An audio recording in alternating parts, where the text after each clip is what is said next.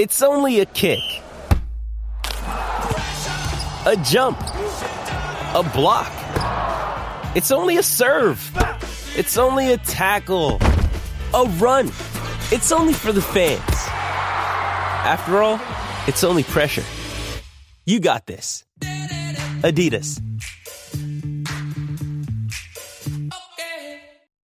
Another day is here, and you're ready for it. What to wear? Check. Breakfast, lunch, and dinner? Check. Planning for what's next and how to save for it? That's where Bank of America can help. For your financial to-dos, Bank of America has experts ready to help get you closer to your goals. Get started at one of our local financial centers or 24/7 in our mobile banking app. Find a location near you at bankofamerica.com/talktous. What would you like the power to do? Mobile banking requires downloading the app and is only available for select devices. Message and data rates may apply. Bank of America N.A., member FDIC. Hello, Blazers fans. Welcome to the Blazer Focus podcast, brought to you by Mart and Fred Meyer. I am Aaron Fentress of the Oregonian, along with Joe Freeman, also of the Oregonian. And we're going to talk, of course, about the Blazers. The first topic we're going to talk about, I'm going to give you a list first before we dive into it. The first one's going to be about how this team is finding moral victories and barely losing to yet another winning team. They are now 2-5 in their last 7 games, with 4 blowout losses to winning teams, and then the close 116-115 loss to Boston on Tuesday night. We're going to talk about that. Also, we saw some good Nurkic. We saw the Bosnian beast starting to emerge from his lair, looking like he's going to try and do some damage the rest of the way. But can he get his minutes up from 25 per game into the 30-minute range? That would really help this team out. Also, the defense, still bad. Will it ever be good? I want to dive into the personnel and why I think it's more personnel than stats. I don't want to get too, I don't think we're going to debate the stats versus personnel thing, but I'm at least going to show you based on analytics sites that the personnel is bad defensively. Last but not least, all of this losing badly to good teams and Lillard getting shut down by some of these good teams. Is he killing his chances at winning the MVP? That will be our final topic. But first, Joe, last night, Boston lost. Jason Tatum nails a 3 with 7.8 left. Give the Celtics a 4-point lead. Blazers can't recover. Celtics win 116-115. But after the game, this was the least upset I've seen a team be in the postgame. Stotts, Lillard, Carmelo all put a positive spin on it, talked about progress. They didn't get blown out. They changed some things on offense. They had 31 assists, which was a team high. They felt good about themselves, all things considered. Yes, they didn't like the fact that they lost, but still, I thought they were relying a lot on some moral victories in that game. What did you think about their performance and about their attitude following the loss? Well, before we get too deep in that, let me be the first to publicly congratulate you for getting your second COVID shot today. I shall give you some golf claps there. Yeah, I appreciate it. You've had one, right?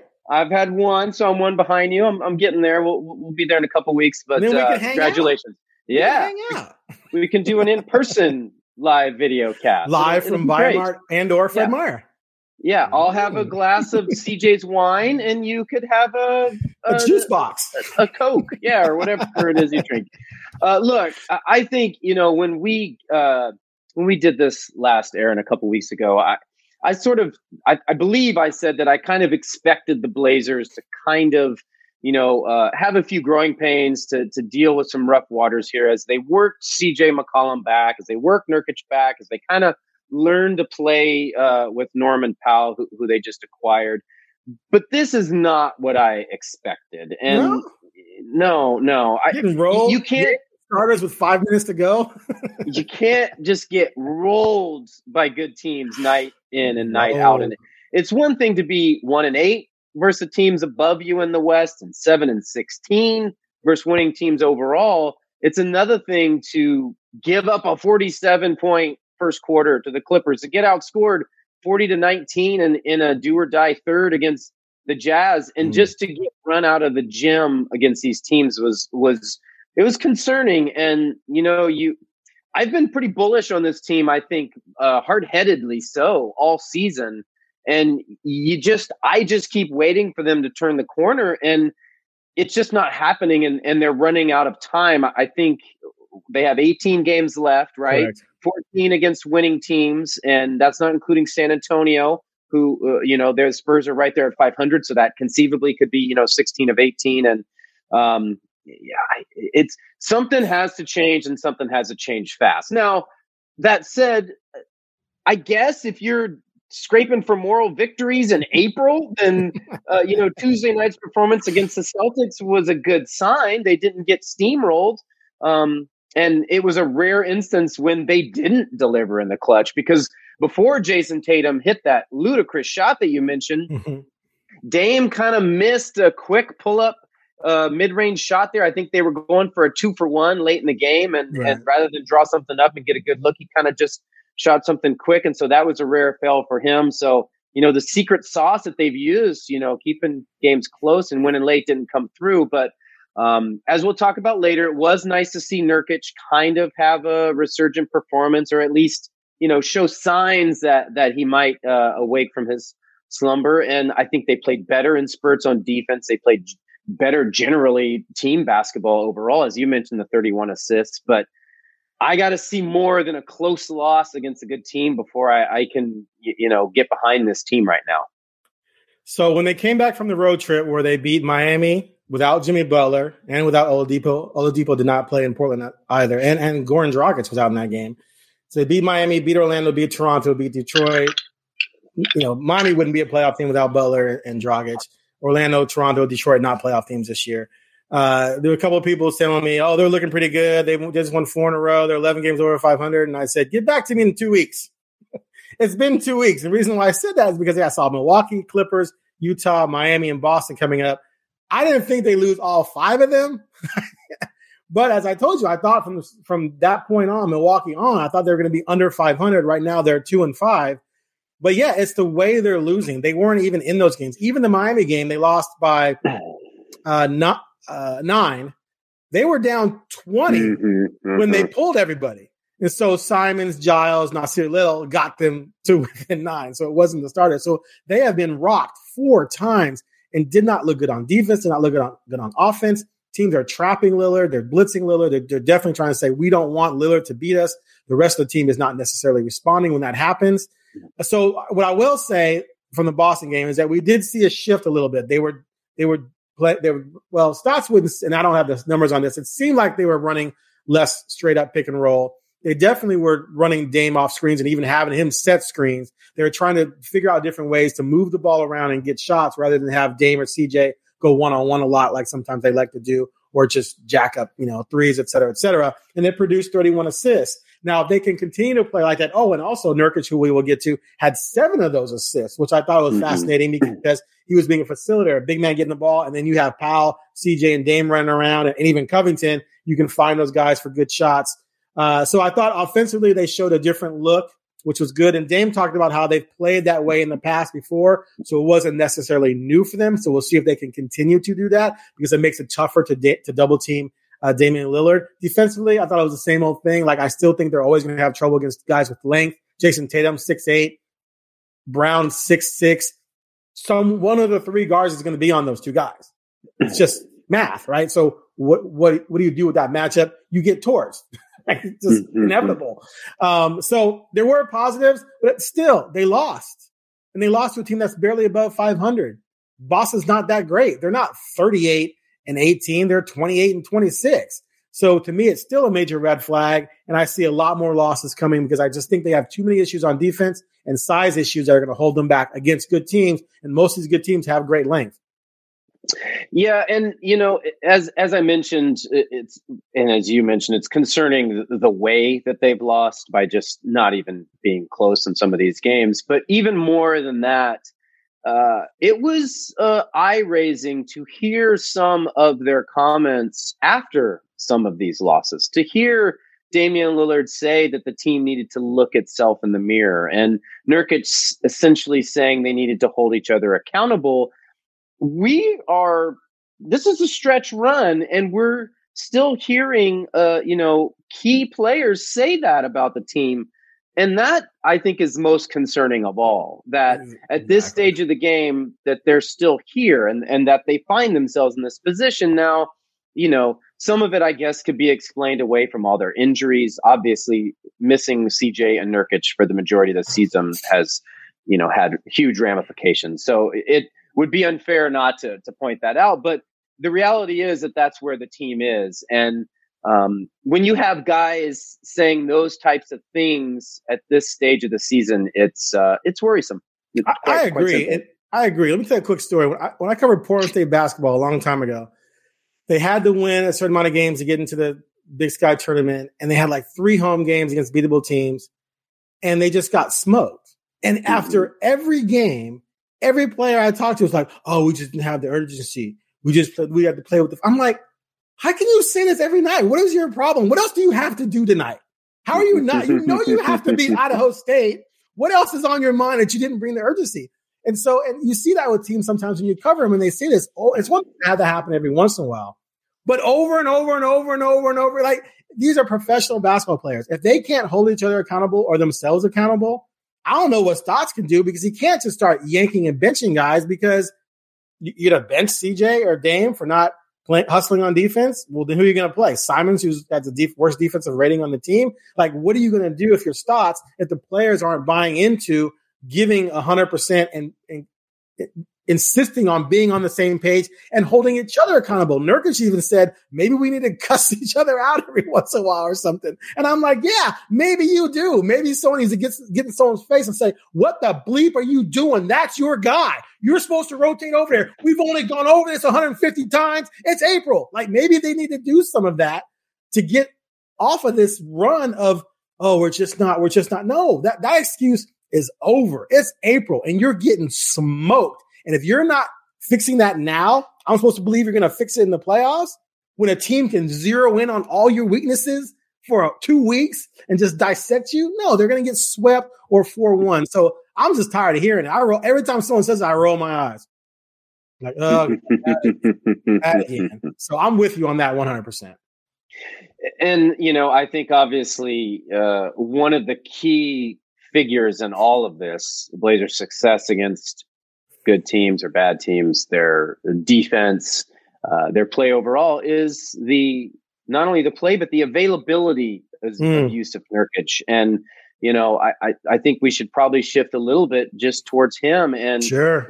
I guess maybe what could be explained for some of the Blazers' optimism after last night's game was not only finally a resurgent performance from Carmelo Anthony, but was that Yusuf Nurkic kind of started to look like the guy that I think we all thought he could be. And so, I guess I wonder, how do you view where he's at, and how did you view what you saw last night? Well, he said the other night that, he's on this minutes restriction. He's working his way back, but maybe he needs to start being more aggressive offensively to sort of add to the offensive arsenal. And he didn't shoot a lot in this game. He only shot 4 times, but he made 4 of them, and he had a really vicious dunk where he just took it aggressively. And so I like the aggressiveness, 9 rebounds. I love the 7 assists, because that shows, okay, he's getting the ball. He's looking for other guys. He's not trying to be selfish offensively. He's trying to make plays.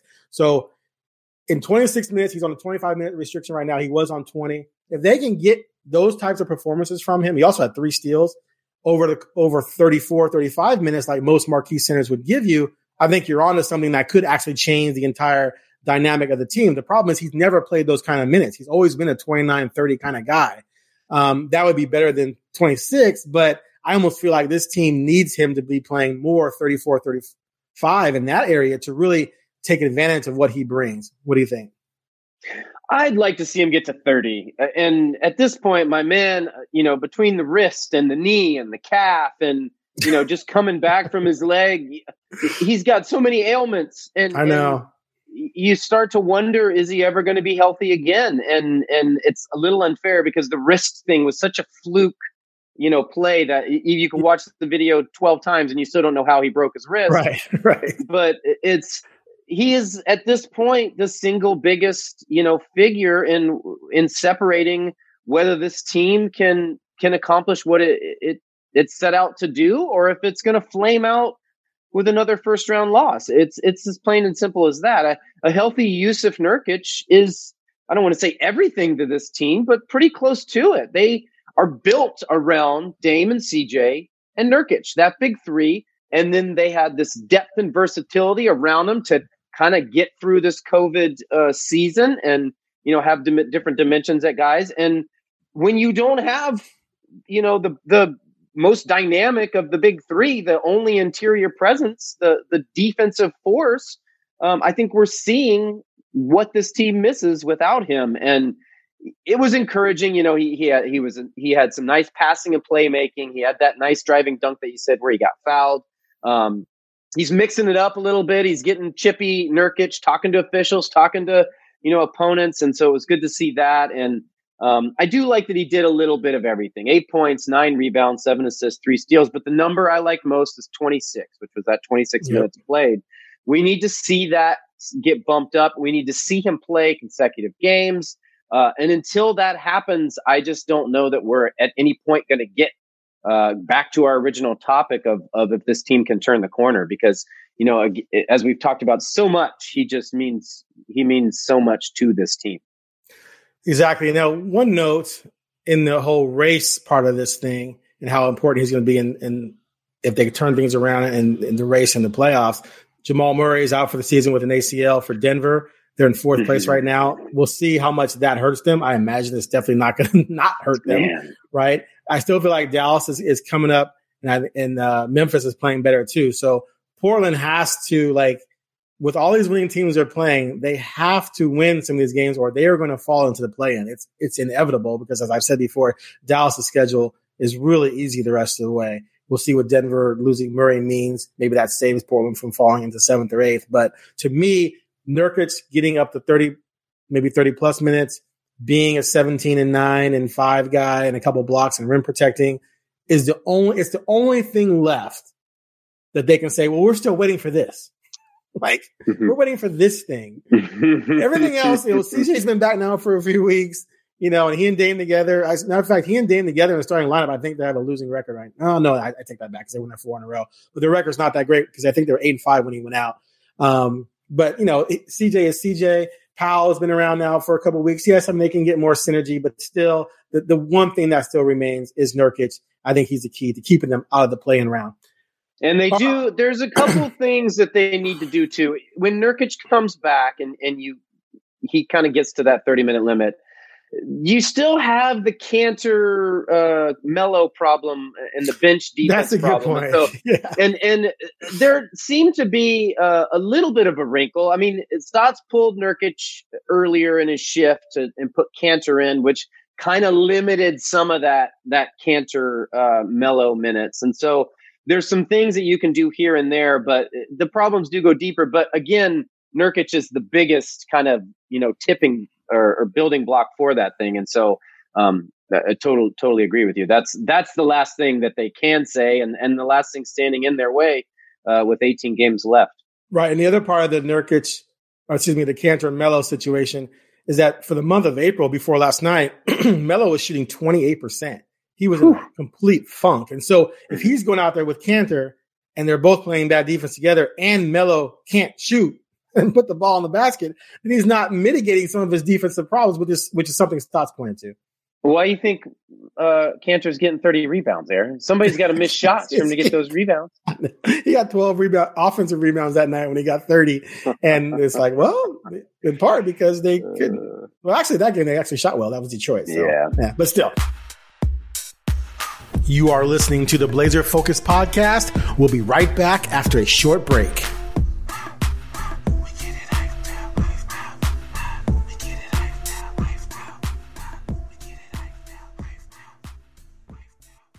Okay, so moving on. Okay, I'm about to go full nerd right here. So there's a lot of talk about the defense, obviously, all season. And there's a lot of people out there who blame Stotts, say he's not a good defensive coach. Maybe he is, maybe he isn't. I know they had a top 10 defense in 2019. Last year, I'm not really going to fault anything on the defense last year. You lost your 2 best big man defenders in Nurkic and Zach Collins. Whiteside had a nice statistical year, but as I didn't watch him as closely as you did, but as you pointed out to me, he is a defensive liability because he makes so many mistakes that totally dilute the fact that he can block shots, right?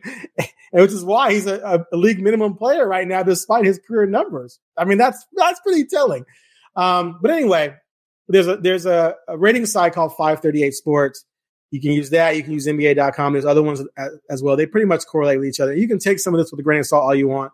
But as you can see, it shows their overall Raptor score. The Raptor score is basically each player's analytics score for offense and defense, and then you have the total. So if you look at each team's Raptor scores, and then you look at the ratings in the league, they correlate. So the top defensive teams with top defensive ratings, they have the most players that you would see in blue here as plus defensive players, and vice versa with the worst defensive team. So here's the Blazers, 29th ranked. And as you can see, of their core players, they have 6 players in the minus from 1.4 for Powell on down to 5.1 for Simons. And you see Lillard's in there at 3.8. Lillard for much of the season was over 5. So he's gotten better. Not on there is Trent because he got traded for Powell. He's a minus 2.5. So all this talk about Trent being a great defender, all this kind of stuff, according to analytics, not necessarily so great and not better than McCollum. I've always found it fascinating all season that McCollum has been right around 0 and plus 0.1.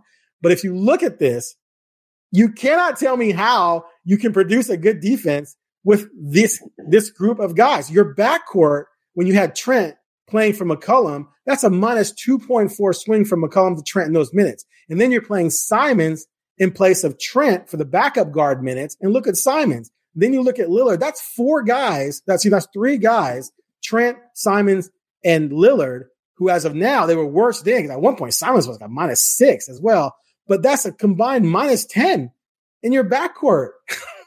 And then you had Cantor playing for Nurkic, who missed 33 games, 32 during the wrist being broke. I'm trying to lean here to see this. Cantor's a minus 2.4. You see Nurkic at plus 3.9. So it's not just that you lose a plus 3.9. It's that then you're going to a guy who's a minus 2.4. That's a 6.1 swing. So how are you going to have a good defense with minus players on defense on the perimeter, and then your center's a minus player?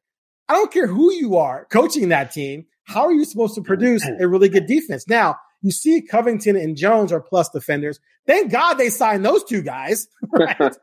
Because where would they be? They'd be starting Melo at a minus 0.2. Hood was a minus 1.4. They'd have all minuses in the starting lineup with Nurkic out and McCollum out had they not signed Covington and Jones. So now let's look at, Utah. So Utah is 4th in defense. Okay. And you see all the pluses there? You see all the guys? Gobert, a 7.6. So Gobert versus now let me pause real quick right here. Go ahead. And this is when I look at this and I see the Blazers, 2 things come to mind. At the top here, you have Rudy Gobert, who is a perennial first team all defensive guy and an all league center. But they have also had Rudy Gobert all season. And the statistics are impacted by when you have your best defensive players for all season. And so, the overall ratings are correct. Sorry. Yeah. Not individual players. Right. The team ratings. Right. And so with Gobert doing what he does, he obviously makes everybody else better. And I'm not suggesting that Nurkic is as good defensively as Gobert because he's not, but he's a plus defender and he is the anchor of the Blazers defense. Right. They haven't had him all season. So that's what's going to make their numbers be even worse than they might normally be. And so that is the difference from them being 29th in the league in defense and say 13, 15, maybe not that high. Okay, not that high. I should say I was being up. We'll say 15 to 17. But even if they're 15 to 17, that's take. Yeah, you would take that. That's probably 5 wins. I mean, I don't know. It's a few wins, and so that is you see all this green for people watching on the video right here. With this is a byproduct of a healthy team with a healthy Gobert, and you see all that pink that we saw before, all the red. Somewhat of a byproduct of not having your best interior defender. Sorry for interrupting. No, you're 100% right. That's why I was making the point that when you go from Nurkic to Cantor, that's a huge drop off from a plus 4 guy to a minus 2.5 guy. I mean, that's huge because he's not able to back up those guys or really be a plus defender against other teams' good bigs. And so that only hurts the fact that you already have a weak perimeter defense as it is. But you look at Mike Conley as a plus 3.9 on defense. And Lillard's a minus 3 point whatever. So that's a 7-point swing from their point guard to the Blazers point guard on defense. And you look at everybody else, even when you get down to Ingles and Clarkson, even Bogdanovich is only a minus 1.8, which would make him the 5th best defender on the Blazers. Mitchell's a minus 2.1. He needs to get his act together. But he's the only, there's only 2 really weak links in that defense. And they're anchored by, the best defensive big man in the league. But there's a correlation there where, you can't tell me that the personnel with the Blazers and the injuries have not impacted this team defensively. Okay, so let's move on to the next one. So I just went Miami 6th in defensive rating. You see a little less blue than Utah. But again, you don't see a dramatic – look at the bottom, 0.7, 0.9. You're not seeing 3-point whatever or 5-point whatever or 2-point whatever. You're seeing not even a full minus 0.1 defensive ratings. And then you see their anchor Butler's a 3.1, Bam's a plus 2.2. They're just better balanced out defensively. So now they're a 6th. So now let's go to the middle of the pack. Let's go to Dallas. So here's the Dallas Mavericks. They are 15th defensive rating. So now you see someone like a Redick. He's coming off the bench at a minus 2.2. You see Luka Doncic is a negative defender, but he's a minus 1.4, not a minus 4 or minus 5. And then you go on up and you still have some balance in blue at the top. So you're not getting guys out there who are just killing you. They're not great. They're average. And guess what? They're ranked 15th in defensive rating, which is average. So now let's look at some teams that are down there with the Blazers in the bottom 3 or 4 in the league, starting with the Minnesota Timberwolves, who I think are last. Look at all that red at the bottom. Now, D'Angelo Russell's out for the season with a minus 4.2. Anthony Edwards, who's probably going to be rookie of the year with LaMelo Ball hurt, is a minus 3.5. He's even a minus offensively. You see Beasley stars minus 2.2. And then they don't really have much of anchor at the top. They just got some guys that, aren't really household names or impact players who are in the pluses. Their star, Karl Anthony Towns, is a slightly negative defender. But you can see this looks closer to what the Blazers are. No one's running around saying the T-Wolves should be a great defense, right? By the way, how about my man Anthony Edwards not knowing who A-Rod is and admitting it publicly when that guy's about to be your owner? You know what, though? I don't blame him. He's 19. Why would he know who A-Rod is? Well, don't you know history of sports? I could name some guy that didn't play, not if you played 30 years ago. Not if you don't follow that sport. You and I could, because we're 40 and 50 and we cover this stuff for a living. Yeah. He didn't grow up caring about baseball. I'm giving the benefit of the doubt. Okay. Anyway. And then our last one is the Kings.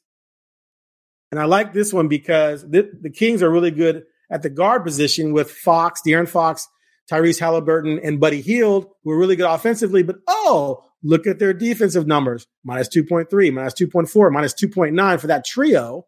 They don't really have an anchor. Whiteside is playing a plus 0.2 this year, which, is probably better than it was last year with the Blazers.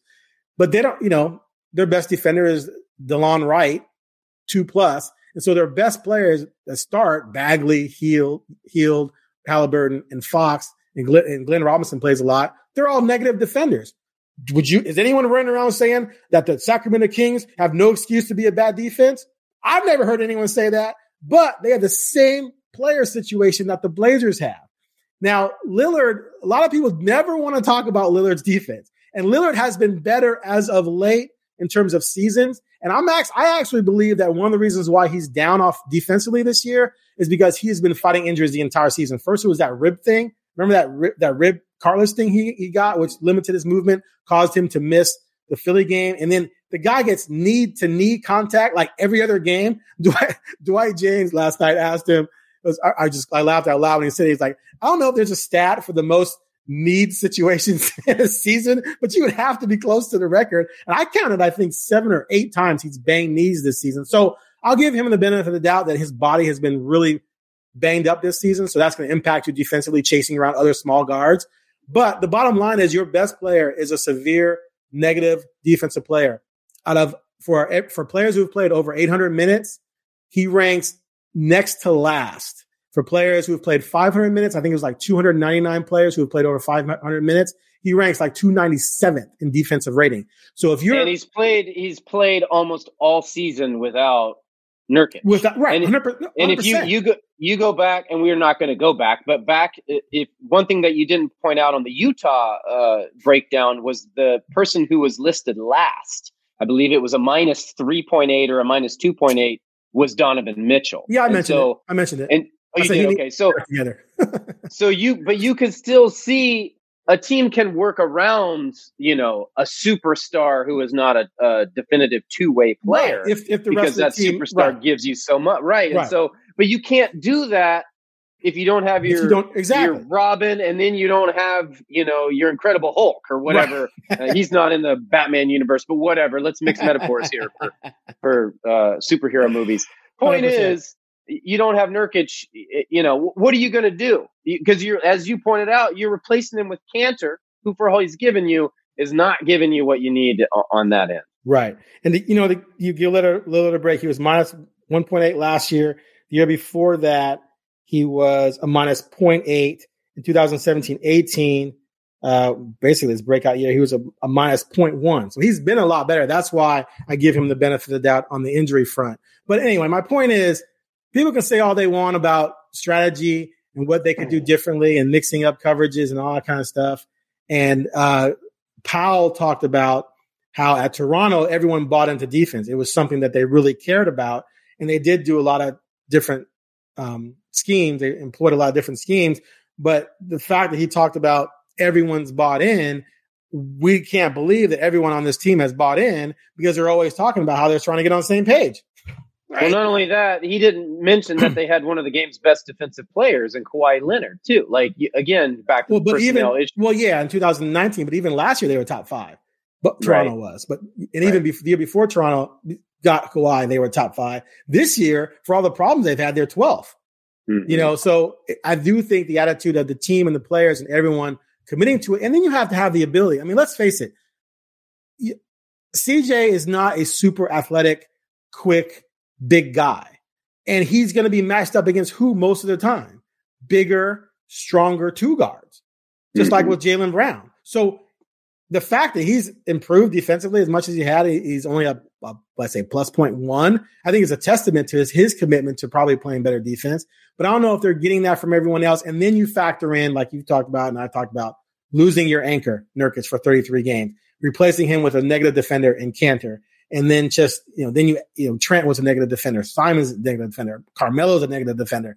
All that adds up to a situation where, I'm sorry, you're not going to be a good defensive team. And I don't want to hear about Covington and Jones. Covington and Jones are good. They're not turn the defense around guys. If they were, they're pieces. They're pieces of the to puzzle. A good puzzle. And exactly. They're strong. They're strong, but they're not. Yeah. Okay, we're coming in here. They're not like, to make a football analogy. They're not like adding, Ray Lewis or Brian Urlacher to the middle of your defense. He can change your entire defense. Or when Seattle added Adams at safety, so guys like that. They're not that kind of guy. They're a good linebacker who's, a 75, 80 rating, who's going to help your defense get better, but not going to change your last place defense and make them great. They're just not that. So anyway, if we're going to mix football metaphors in here, we at least got to get some Florida State. Let's go Derek Brooks here. I met Derek Brooks, by the way. Good guy, yeah. Yeah, he was awesome. So anyway, that's just my little spiel on this, because I'm not saying Stotts is a great defensive coach. I haven't covered him enough to make that assessment, but I do know that they do not have great defensive personnel as compared to the top defenses in the NBA based on analytics. All right. I think we've exhausted another defensive conversation. Ooh. So we shall move on to, you had mentioned Dame at length there and that. And, he continues to draw attention in the MVP chase. At some point this year, he was drawing attention way too early. But here we are now with about a month or so left in the season. And it's time to, legitimately check in there. And I guess, with him in the thick of the race most of the season, always the chatter and the debate about him, with everything going on with the Blazers, where they're at against teams, where they're at defensively, where they're at plummeting in the standings, is this hurting his MVP chances? Oh, I think it definitely is, especially if Jokic continues doing what he's doing, and without Jamal Murray, if they're able to stay in the top 4. We'll see when the Lakers get LeBron and Davis back. I think when they're not. Yeah, neither one's back. Durant came back. That's right. If both those guys come back, I think the Lakers will make a run to get into the top 4. I think they want home court advantage probably in the first round, but we'll see what Denver can do. I still think Luka Doncic, if he can get his team to keep climbing, I think he's going to be a threat. And then we'll see what happens with Embiid. He's back. He missed a lot of time though. So it's still there for Lillard, but the month of April has not been kind to him. The month of April started with the Milwaukee game. He's shooting 38.5% from the field, averaging only 21 points. When on the season, I think he's averaging 29. He was at 30 at one point. So he's having a really bad month. He did have 28 against Boston, though. 9 of 23 shooting, though, however. I think there's no doubt. If he continues this way for the month of April and they keep losing to good teams, if I'm an MVP voter, I'm like, okay, so Lillard looked like an MVP when they played the weak teams. He carried that team with CJ out. They went 14-10, which was 14-11, which was awesome. They didn't have Nurkic either. But now Nurkic is back and McCollum is back. His numbers are coming way down. Teams are trapping him, taking him out of games. He's not able to combat that, which isn't all his fault, and he's shooting poorly. How do I vote him MVP over someone else who has better numbers and continues to win? I just don't see how he is not hurting himself, or it's probably the team's fault as well, but that he's not being hurt right now in terms of the MVP race. Yeah, a couple things. I have always maintained. Yeah, Fanch, there's a couple of things. Go ahead. I've always maintained that an MVP should be tied to his team's success in large part. And so if the Blazers fall down to 7th or 8th in the West, then it's going to be a hard sell for him to be an MVP. And he also, I should say, to the point that he's dipped a little bit, we are approaching that point where I think what you're going to see, Aaron, is Dame kind of go from here to here. I think he's on the verge of kind of clicking back into Dame mode. And so I would keep an eye out for that, for some big games coming forward. Now, unless teams do the Miami, take him completely out of the game, then what are you going to do in that situation? But so that'll be interesting to see how he kind of responds to that. But there are a couple things in his favor. On the Denver front, what happens now that Jamal Murray is out, which, by the way, just brutal, because not only is it a brutal injury for them, and I know Blazers fans for some reason hate Denver. Maybe it's the division thing or whatever, but fun team to watch, just done. And he's not only done this year, he's going to miss almost all of next year because of the COVID schedule. And it's just, man, you hate to see that. But back on point, it's how does Jokic respond? If he maintains Denver where it is without Murray and he continues to produce otherworldly stats or even ramps up his production, boy, it's going to be hard to overlook him. You've got Embiid there, in the mix. But one thing that is working in Dame's favor is if Jokic tapers off and Denver falls back because, Murray of the Murray injury, that combined with all these other guys who are kind of in the mix have missed a lot of games, have either sat out for load management or, been hurt like Anthony Davis and LeBron, which obviously knocks them down. So, by not default, but just by a confluence of events, then, that elevates him up. And so I still think he's right there. It's all on his team right now to decide how they're going to play, over these last 18 games. If they go on a run and play well, he's right in the thick of things. If it's going the way it's been going the last couple of weeks, then he's going to fall further back, plain and simple. Yeah, I think of the players still involved, I think we're going to see one or two guys just have like a 2 or 3 week stretch where they just go bananas. Mm-hmm. And then everyone's like, okay, that's the guy. And it could be Dame. And it could absolutely be Damian, 100%. Yeah. And let me ask you this. You cover this team for a long time. They haven't won a championship since 77. Doesn't look like they're going to be champions this year. The last MVP was Walton, 78. Drexler finished second in 92.